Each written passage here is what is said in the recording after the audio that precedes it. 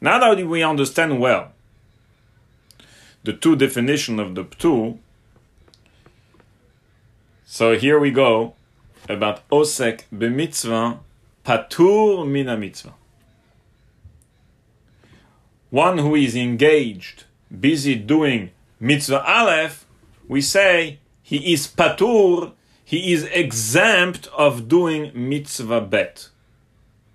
How to understand and how to define this patur? Two ways to understand it. Is it like the patur of anus, or is it like the patur of onen? First way to understand it is, Torah says, well, since you are busy doing a mitzvah, so during that time, you're patur of doing another one, meaning that you're anus. You're not able to. You're not able to doing the second mitzvah, so at the end of the day, there's not going to be any consequences. I understand you, the Torah won't come with tinus. But it's not that the Torah removed from the individual the requirement of mitzvah bet. But second definition says it's much more than that. It's similar to the onen. The patur is that the Torah removes from the individual who is osek b'mitzvah completely the obligation of doing any other mitzvot of the Torah.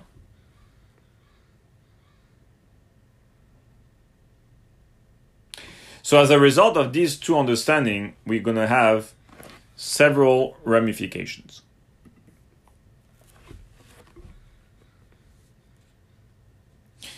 And what we're going to do is, I'm going to present the case to you, and I'm going to ask you to try to respond to it, to try to resolve it, to try to tell me what do you think based on the two definitions of the exemption of the patur of a osek b'mitzvah.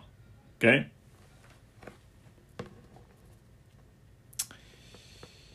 The first nafkamina, the first ramification, is with regards to the argument of the Tosfot and the Ran. Does this patur of osek b'mitzvah, exempting you from another mitzvah, apply in any situation? Whether you can perform the two mitzvot at the same time or whether you can't. It's irrelevant whether you can't or whether you cannot. Simply, when you are engaged in doing mitzvah 1, you are exempt of doing mitzvah 2. Even if you can do mitzvah 2 at the same time. Or, no. The patur only applies if you cannot do both at the same time. Then Torah says, look, since you're doing mitzvah aleph, you're a patur of mitzvah bet. But if you can do both, of course you should do both. What do you think?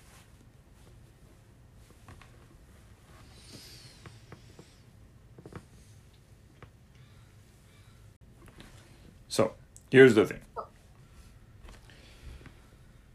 If the patur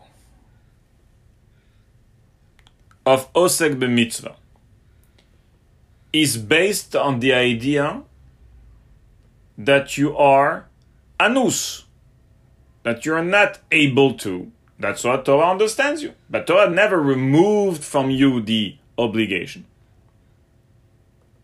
Then obviously, the patur only applies if you're not able to do the second one, because that's the basis for the exemption. However, if we are going to define osek b'mitzvah differently, that similar to the onen, that Torah says when you are engaged in doing a mitzvah, since you're doing the will of God, during that time, you're exempt, meaning we removed from you the obligation of doing any mitzvah. then it doesn't matter if you're able or not able. It's not dependent on that. It's not because you're not able, that's what we remove to you. No, it's because there is a special chidush that when you are engaged doing a mitzvah, you're exempt. Well, I am engaged doing a mitzvah. If I am engaged, then I am exempt. The onen, yeah? He's exempt of doing all the mitzvot. Even if he's able to.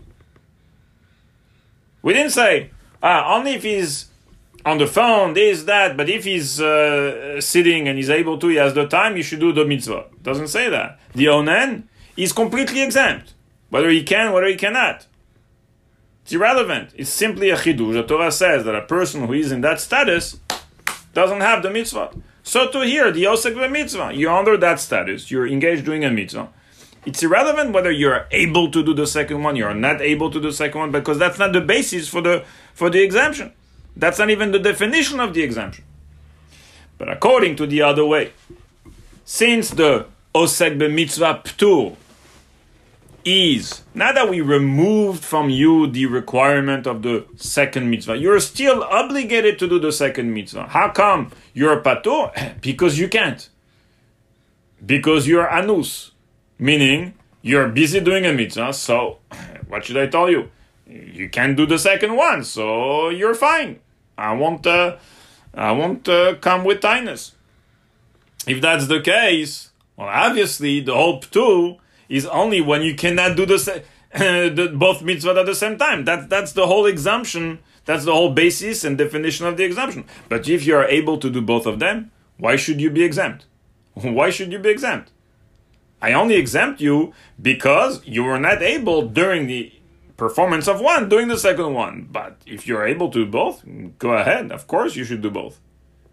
Right? So that's the first ramification that evolved from the two definitions of Osek b'mitzvah, patur mina mitzvah. Second ramification.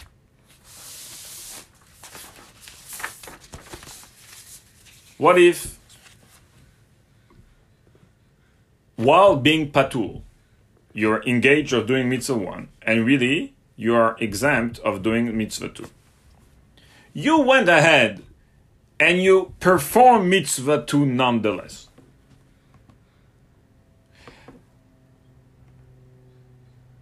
Does that mitzvah count? Is that considered a mitzvah performance?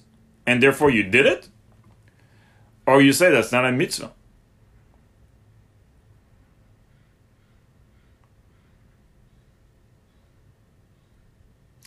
And even if you did it, you did not fulfill the mitzvah. And later on, once you completed doing your mitzvah 1, you can't say, oh, I did mitzvah 2. No, now you have to redo mitzvah 2 again. Let me give you an example. The guy is busy doing pidyon shvuim. So mitzvah 1. During that time, it's Sukkot.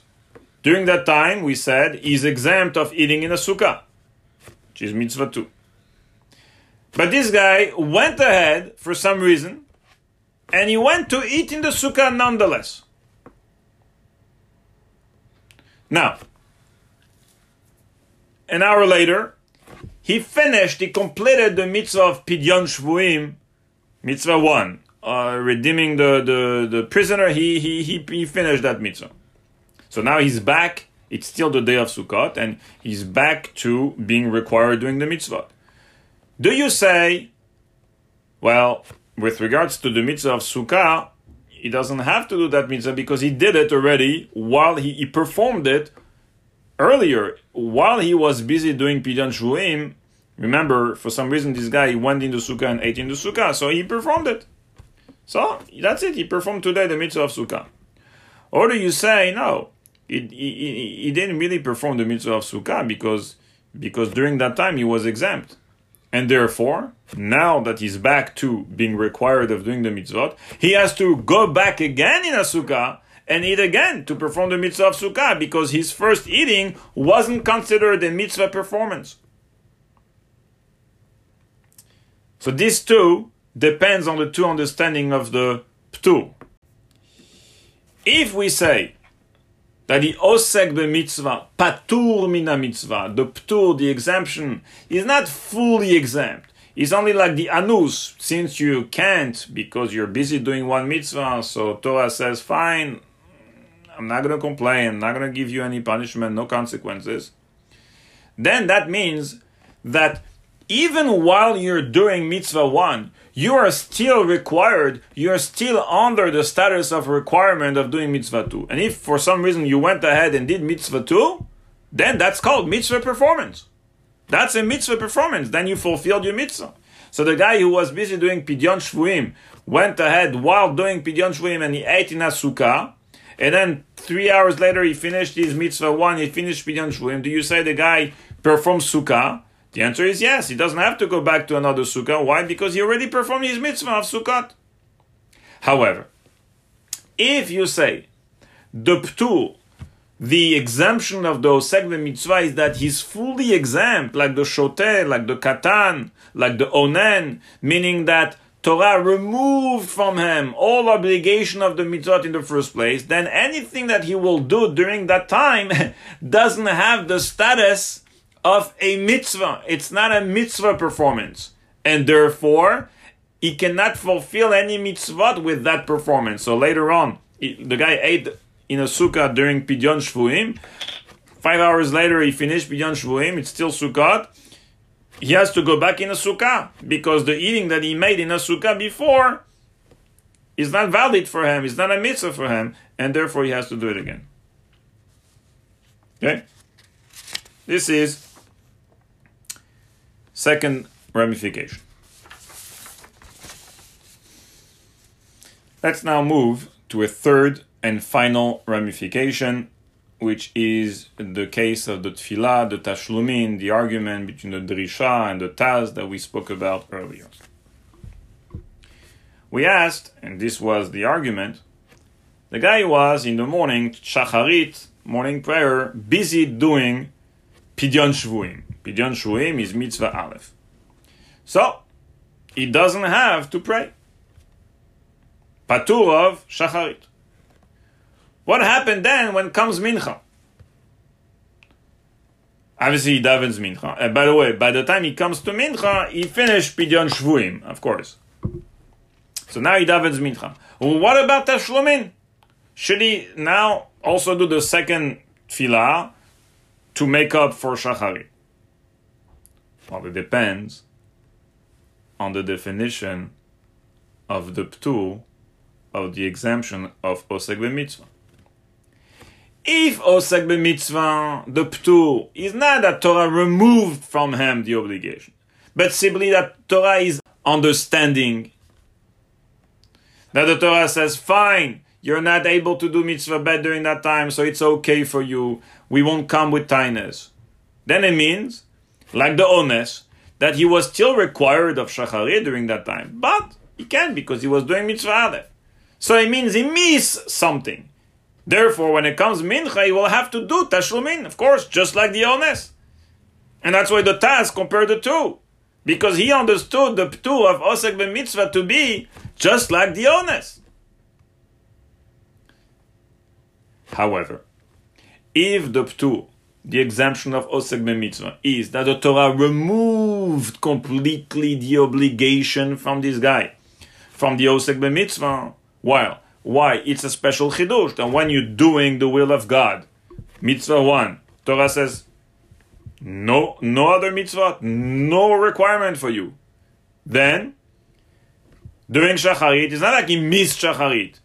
He doesn't have shacharit requirement in the first place. Comes mincha, you say, why should he do that tashlumin? Well, of course not. Why? Tashlumin is if you miss something, but he didn't miss anything. And that's just like the onen. That's why the drisha compares that to the onen. The onen is the same law. The onen, when the guy was an onen in the morning, comes mincha, he's not an onen anymore, he doesn't have to do tashlumin. That everyone agrees. Even the taz, everyone agrees. Why? Because an onen, in the first place, was exempt fully of the mitzvah, so he didn't miss anything. So of course he doesn't have to make up. Says the drisha, I understand the patur, the exemption of Osek mitzvah, similar exactly like the onen. So I compare the two. If for the onen he doesn't have to do tashlumin, so to the Osek mitzvah doesn't have to do tashlumin.